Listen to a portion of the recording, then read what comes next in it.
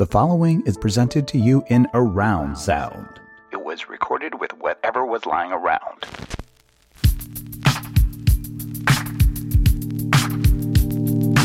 Lady don't take no shit, insist on respect the sister, walk around acting womanish. She won't speak unless it's something worth saying, don't play. The girl take herself so serious now. People stare curious now. She got a natural way, her hips sway furious now. Yeah, the luxurious now.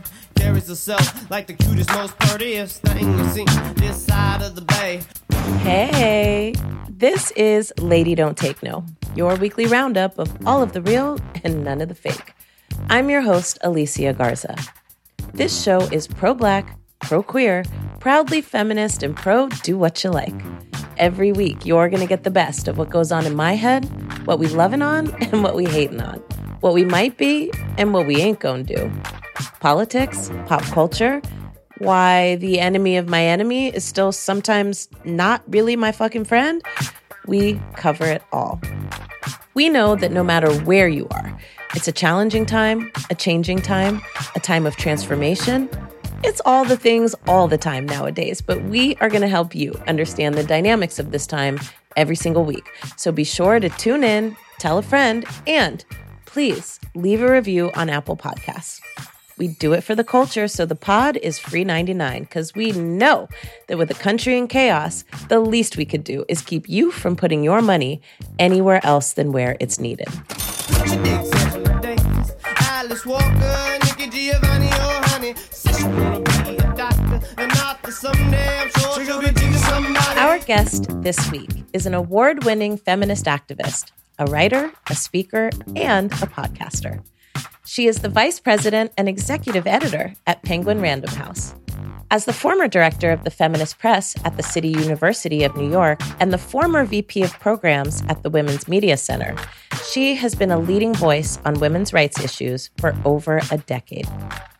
She currently hosts the Anthem award-winning podcast, Ordinary Equality, where she deciphers the future of abortion access and explores the stories of survival and resistance in a post-Roe world.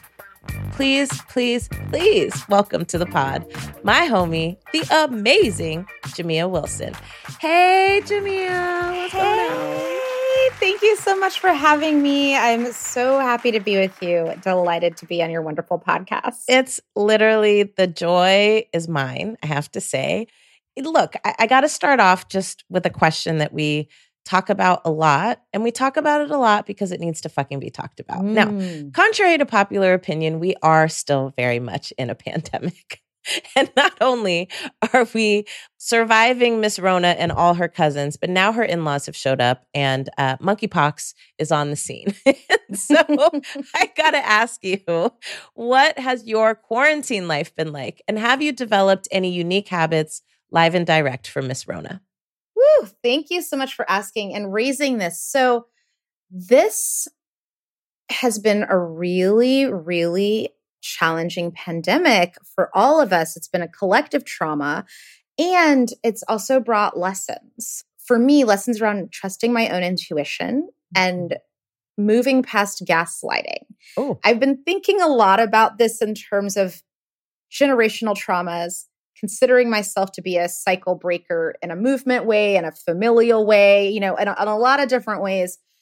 But then really thinking about how I've had to really learn to ground myself in what is my truth, what I know to be right, and to govern myself, even if the government's not doing what I think aligns with those values, or the people around me, or even if my doctor isn't aligned with what I know is right for myself and my body. And that's been the biggest takeaway I've had throughout this experience. The consistent through line has been really learning to trust my own instincts and my voice, and really learning that when I haven't done that, there have been repercussions, that mind, body, and spirit wise. And I say that because I'm knocking on wood now. You never know. Mm-hmm. But, Rona's out here coming for necks every day. And I have not yet met her.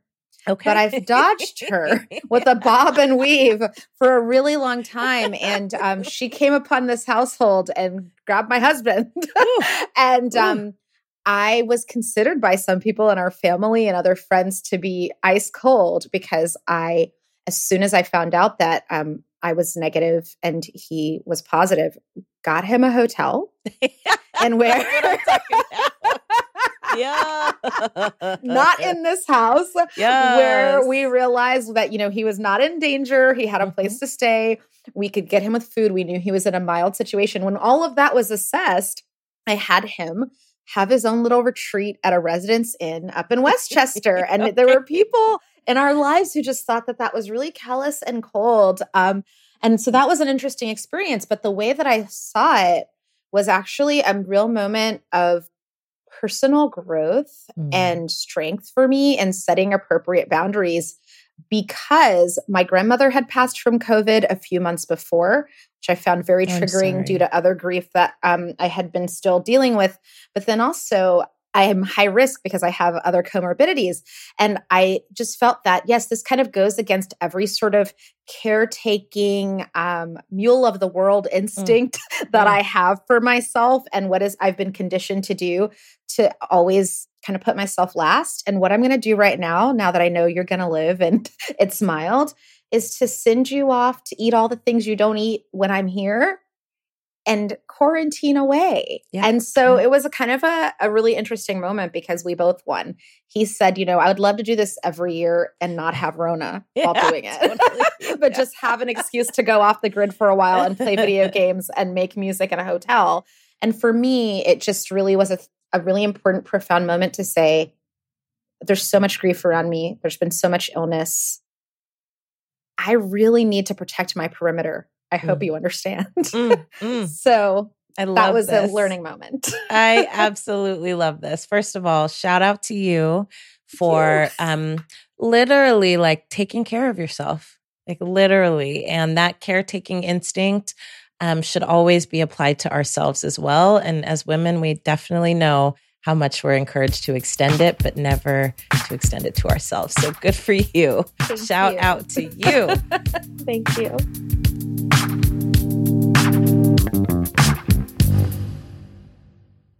Jamia, this is a question I've been wanting to ask you in particular, because I don't have to tell you that we are in a interesting moment in this country. And, there's a lot of conversation right now about the polarization of America, which I don't love to use that because it's not a new thing. I mean, America has been polarized for a very long time. And whenever it feels like it's knitting together, it's almost always over polarization. And so there's something in there, right, that we just need to grapple with. But beyond that, I've been thinking a lot about how powerful it is when we are able to extend towards each other and just try to get to know where each other is coming from a little bit more. I'm maybe a little bit of a not so bashful optimist when I say this, but I do think so much can be resolved just by not like digging your heels in about things that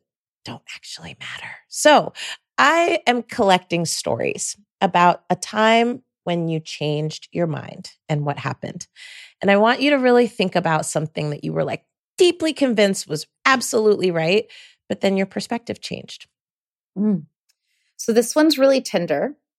I wrote about it for the now shuttered Rookie magazine for teen girls, started by our wonderful leader, Tavi Jevinson. I wrote about it years ago, but I think about that story a lot because I felt very vulnerable when I wrote it. And it's because I had a really problematic take about immigration. And I'm embarrassed when I talk about this story because it was a xenophobic take that was informed by things I was hearing as a young child from other people that I was taking on as truth. I think about it a lot because I'm an optimist like you. And I think about it a lot because I changed my mind because of a series of events that I can explain to you briefly.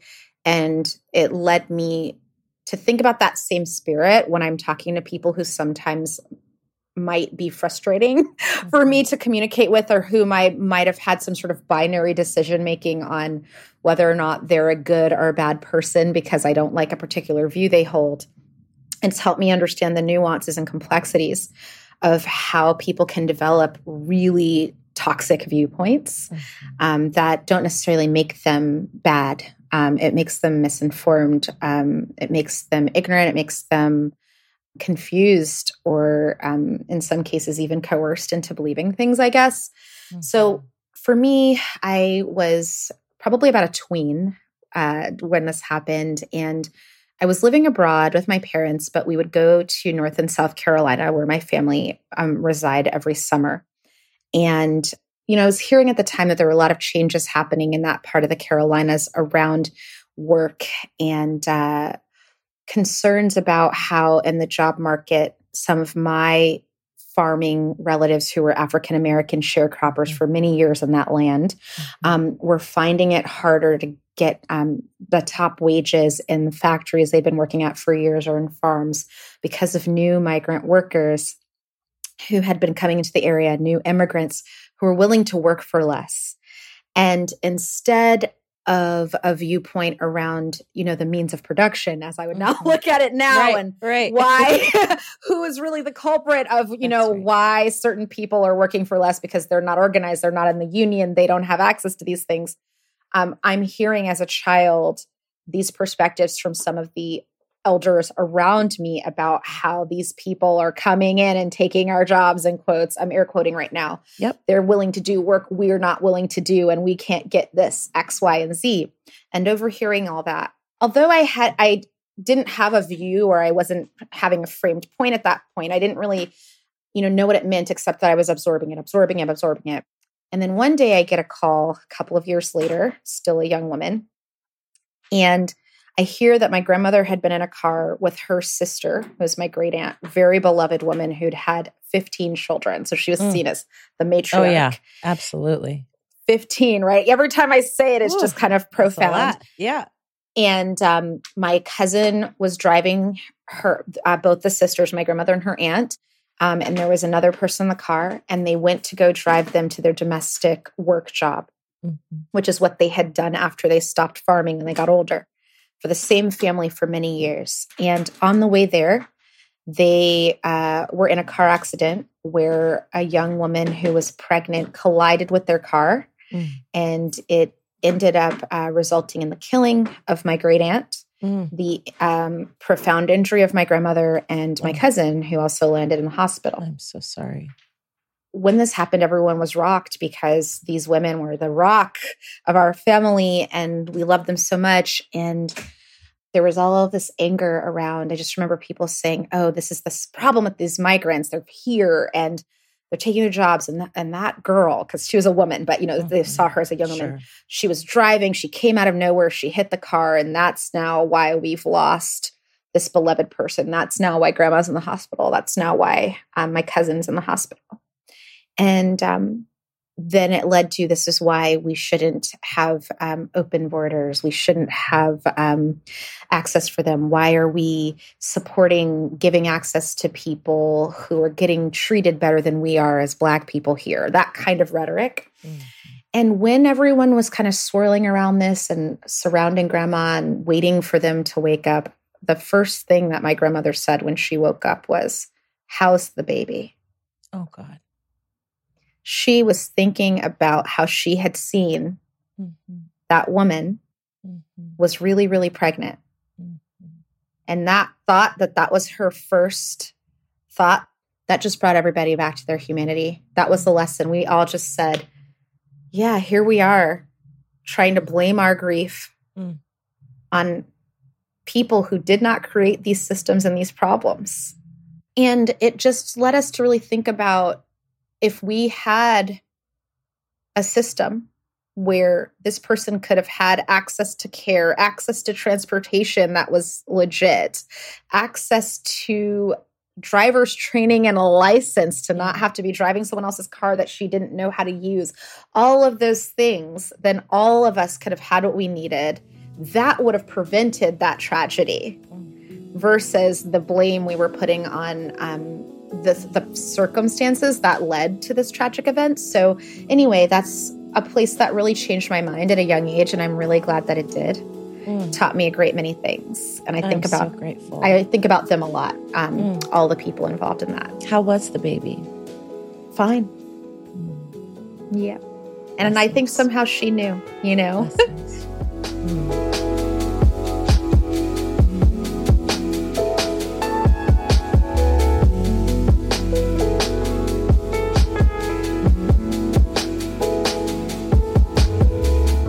So, Jamia, before we move on, I just have to excellently shout you out. This is new-ish, but shout out to the Penguin Random House family for picking a real one. Okay? Congratulations. Thank you. We're so excited. And, you know, as my my book home, I just have to say, shout out to PRH and really shout out to like bringing on a real one and making a great fucking decision. Good for you, PRH.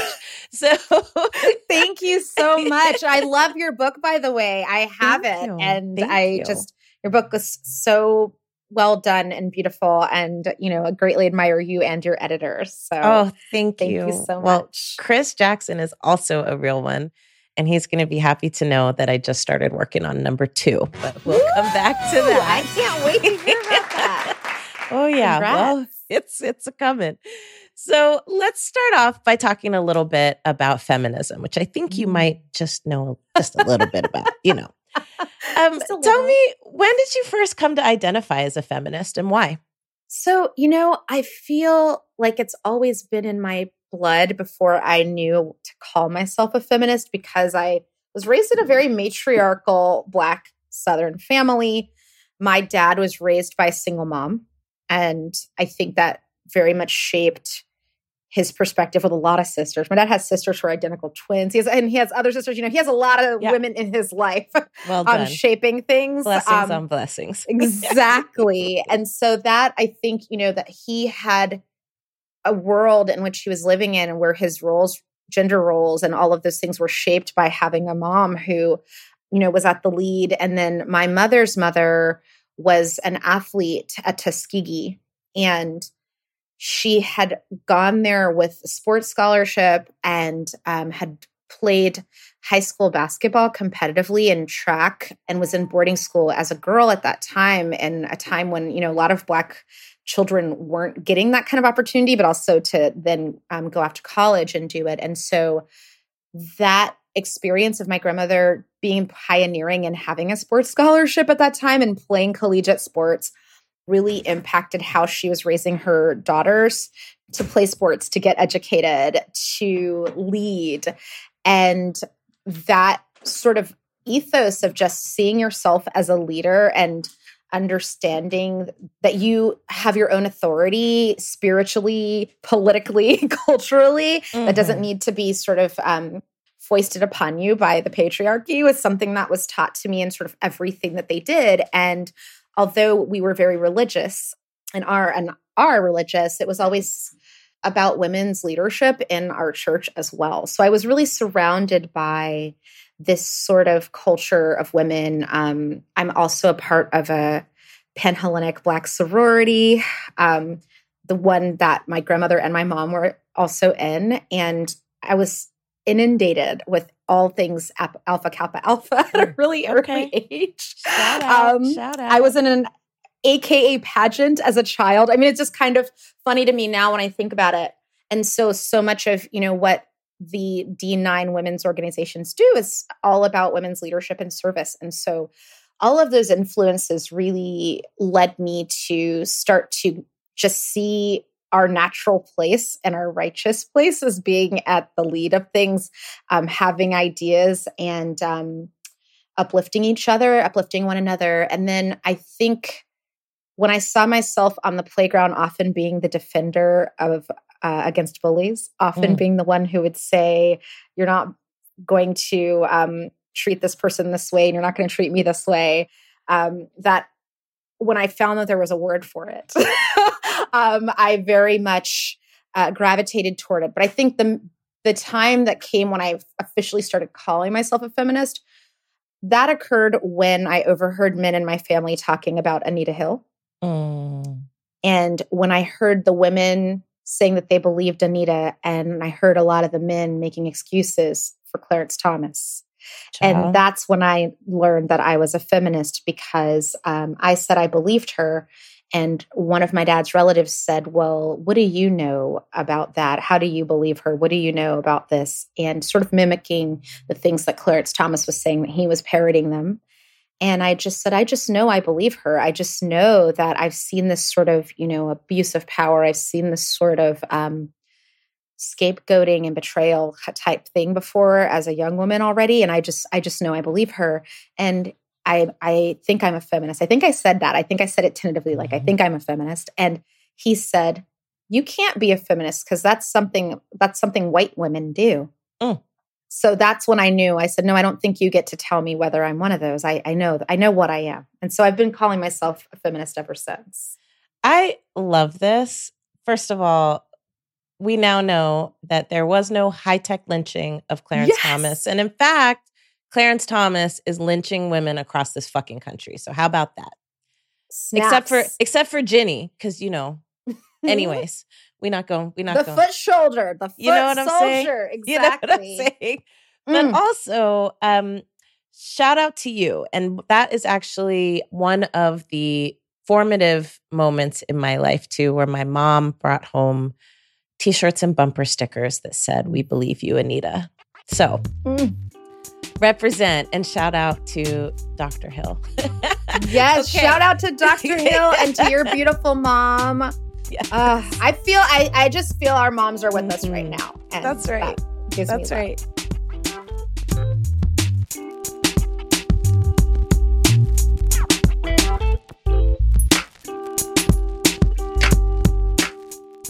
I want to pick up on this piece that you talked about in terms of feminism being for white women. And I hate to admit this, but in 2022, there are still people saying that feminism is only for white women.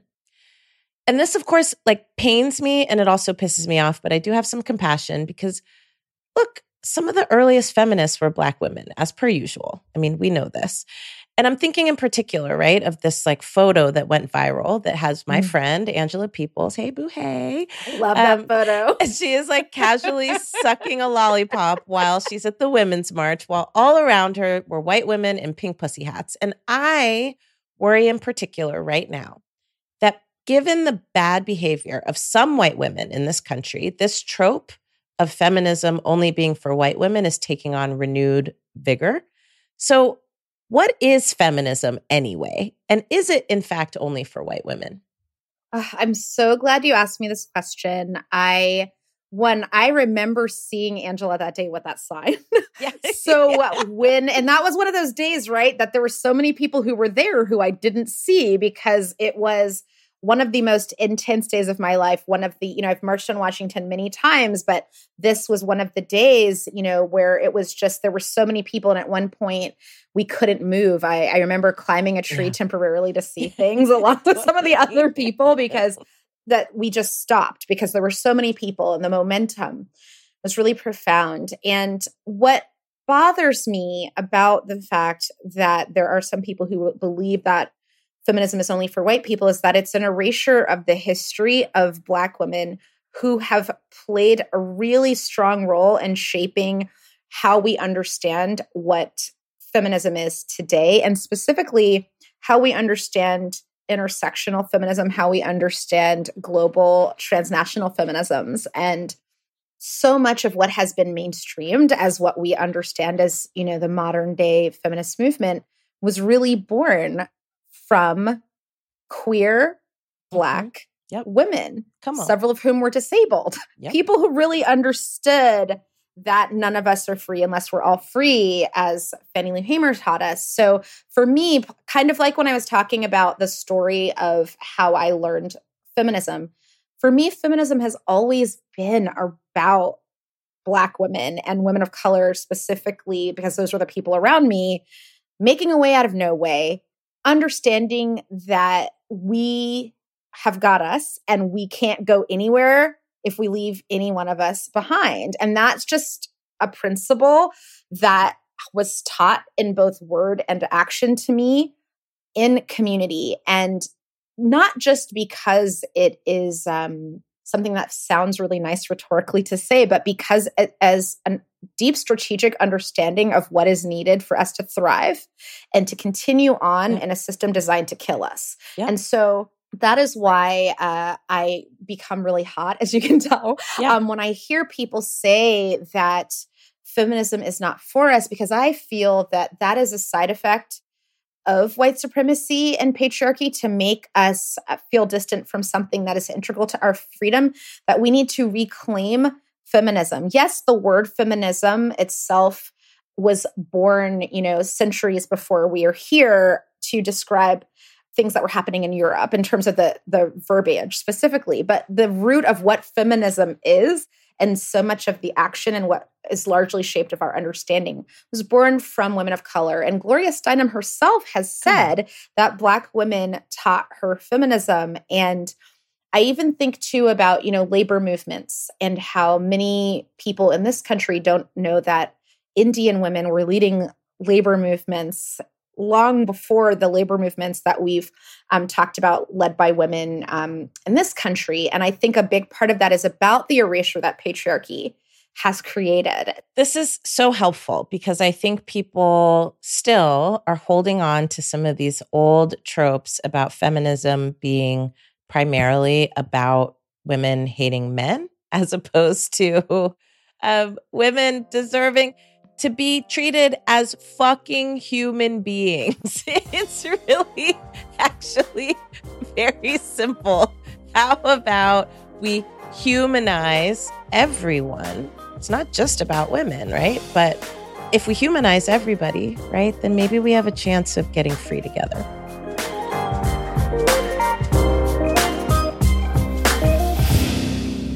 Jamia, I have one more question for you. I mean, obviously I have like a million questions for you, but I got one more because I can't give everybody everything. We can't give them all the goods. We're just giving you a little taste, but Jamia is out here writing books about Beyonce and feminism. Just go get you some. And has written a million texts about activism, how to be an activist, how to be a goddamn feminist, and also just making it make sense. So I'm going to ask you a question that's really about writing. So earlier I let the cat out the bag and I done told people I started working on what I hope is going to be my second book. Chris is going to be very happy about this. I think, but he doesn't know yet. So anyways, look, writing a book for people who don't know is certainly a process.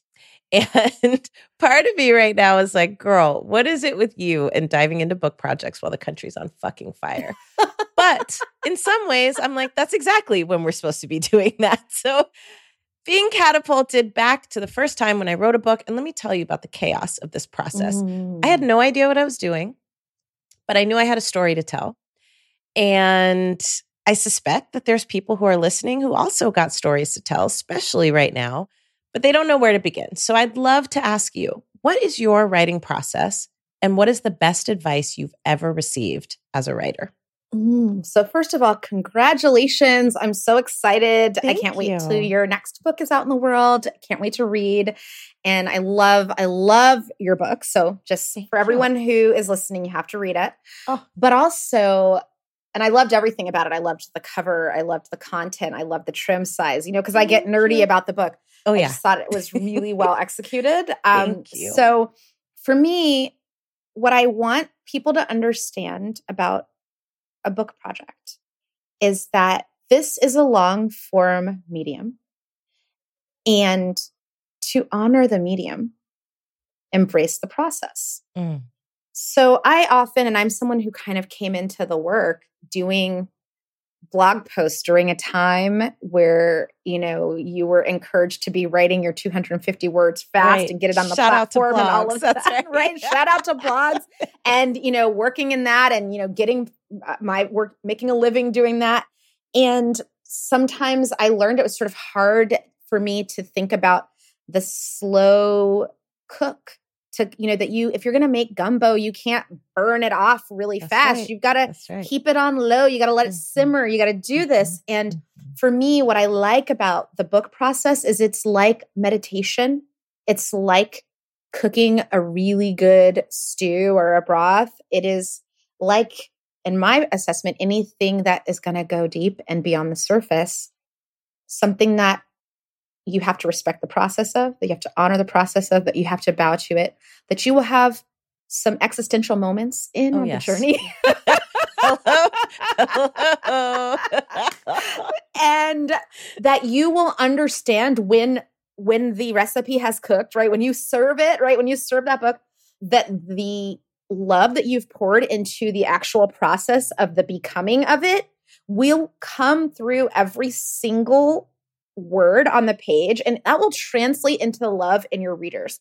And I know this sounds woo, but bear with me. It is very important. It is something that I like to talk to my authors about, because sometimes I'll see people just say, well, I've just got to hurry this up. I've got to churn this out. I've got to just do this and I have to do that. And I'll say, interesting.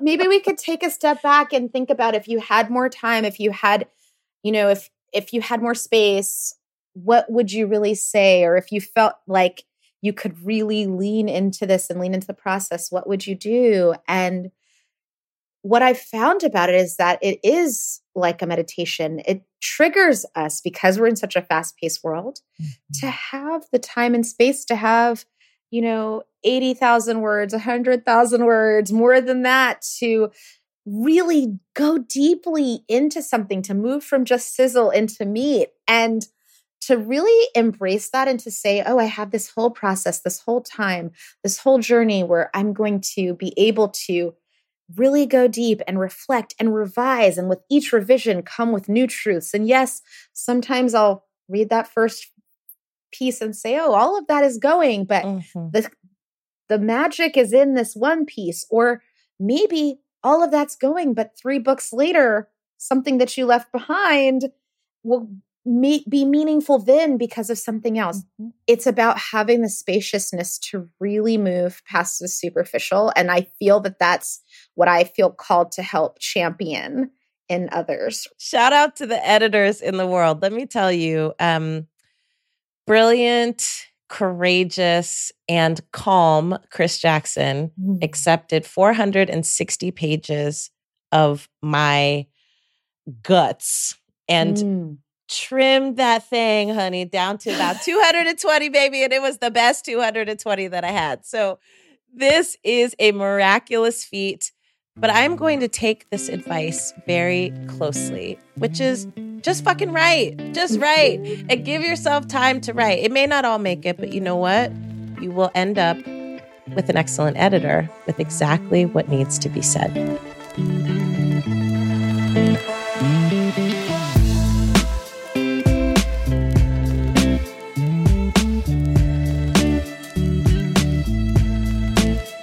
And just like that, it's time for our weekly roundup of all the things Lady just ain't gonna do this week. Number 1, the CDC finally admits they don't know what they're doing, and a reorganization is underway. I'm gonna go ahead and read between the lines here and say that under Donald Dumbass Trump, he done put a bunch of people in there who were basically trying to keep shit functioning, and finally, somebody came in and said, enough is enough. Y'all better get it the fuck together. And some of y'all probably got to go. Now, like I said, I'm reading between the lines and I have no actual proof of this, but I think it's a solid theory.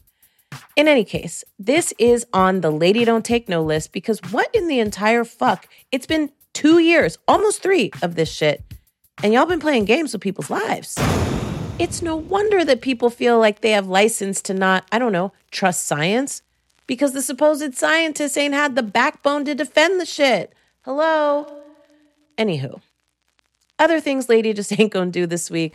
Liz Cheney losing her re-election campaign in Wyoming. But we not pressed, honey, because that shit ain't really our fight. So look, Lady has been wondering about this for a minute, but with all the other things going on, it's like hard to focus on what they talk about.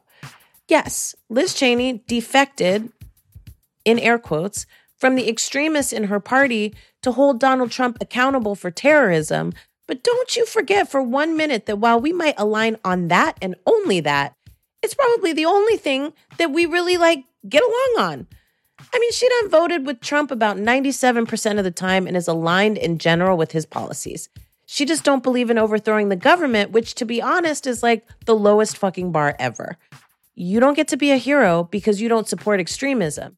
And if we being honest, Cheney, like a lot of these people, waited until it was absolutely dire to have a fucking backbone. So you will be remembered as such, sis. We ain't got amnesia like the rest of the damn country. Also, she probably finna run for president, so there's that on that. What you gonna do then? I'm old enough to remember when we thought Dick Cheney was the fucking devil. Well, because he is. Now, it's just our compass is out of whack, because turns out that wasn't the worst it could get. Who knew? Jesus. All right. Let's go into some of the things that Lady loves this week, though. Number one, Amazon workers say, fuck you, pay me, and we are all the way here for it. Now, this week in San Bernardino, Amazon workers walked off the job this week in protest of abysmal working conditions and in demand for higher pay and safety improvements. More than 150 workers participated in this walkout, though the bosses at Amazon claim it was like 70 workers. Now, first of all, solidarity to the Amazon workers. Also, fuck you to Amazon executives. Whether it was 70 workers or 150 workers, that's a lot of motherfuckers talking about, you ain't finna kill me for this damn job now. Now, you will recall that Amazon workers been organizing for better pay and better working conditions as a part of a broader effort to hold the corporation accountable for its penny pinching with workers while raking in billions of dollars in profits. There is a cost, my friends, to getting your shit same day or next day. And that cost is to the people tasked with getting it to you. So don't forget that shit. Other things Lady loves this week, NBA to shut down games on Election Day so folks can go vote.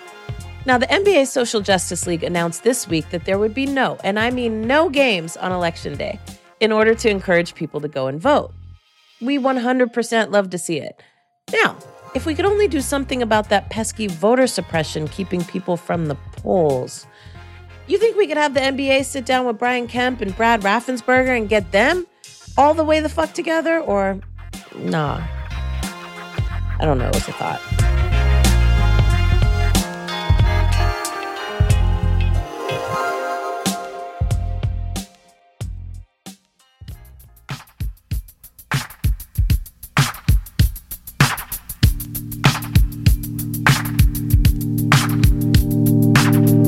Tell all the people who are listening right now how they can follow your incredible work on the socials. So follow me on Twitter at Jamia W, and I'm on Instagram at Jamia A. Wilson, and you can find me on my website at jamiawilson.org. You're amazing. Thank you so much for joining us today. That's it for Lady Don't Take No, but I will be back next week with a new conversation and some more news you can use. We appreciate you joining us, and please, let's keep the conversation going.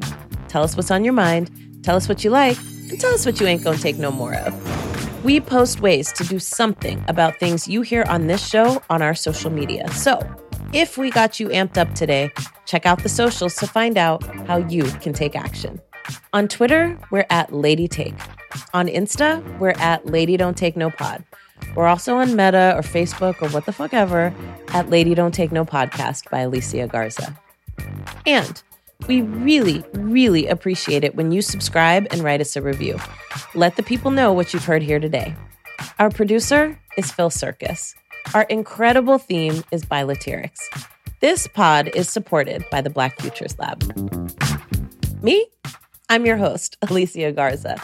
Remember, just because somebody who's been doing the wrong thing does the right thing one fucking time doesn't make them a hero. Don't be giving out more credit than is due, and more than that than is earned. And also, solidarity to the Amazon workers fighting for better pay and safer working conditions. Do one thing this week to help them out. Send Amazon a note, or even better, stop shopping with their asses and deal with the supply chain issues like everybody else. That's right, I said it. Because Lady Don't Take No. Lady don't take no shit. Insist on respect the sister. Walk around like a womanish. She won't speak unless it's something worth saying. Don't play. The girl take herself so serious. Like people stare curious. Like got a natural way, her hips sway furious. Yeah, the luxurious. Love y'all.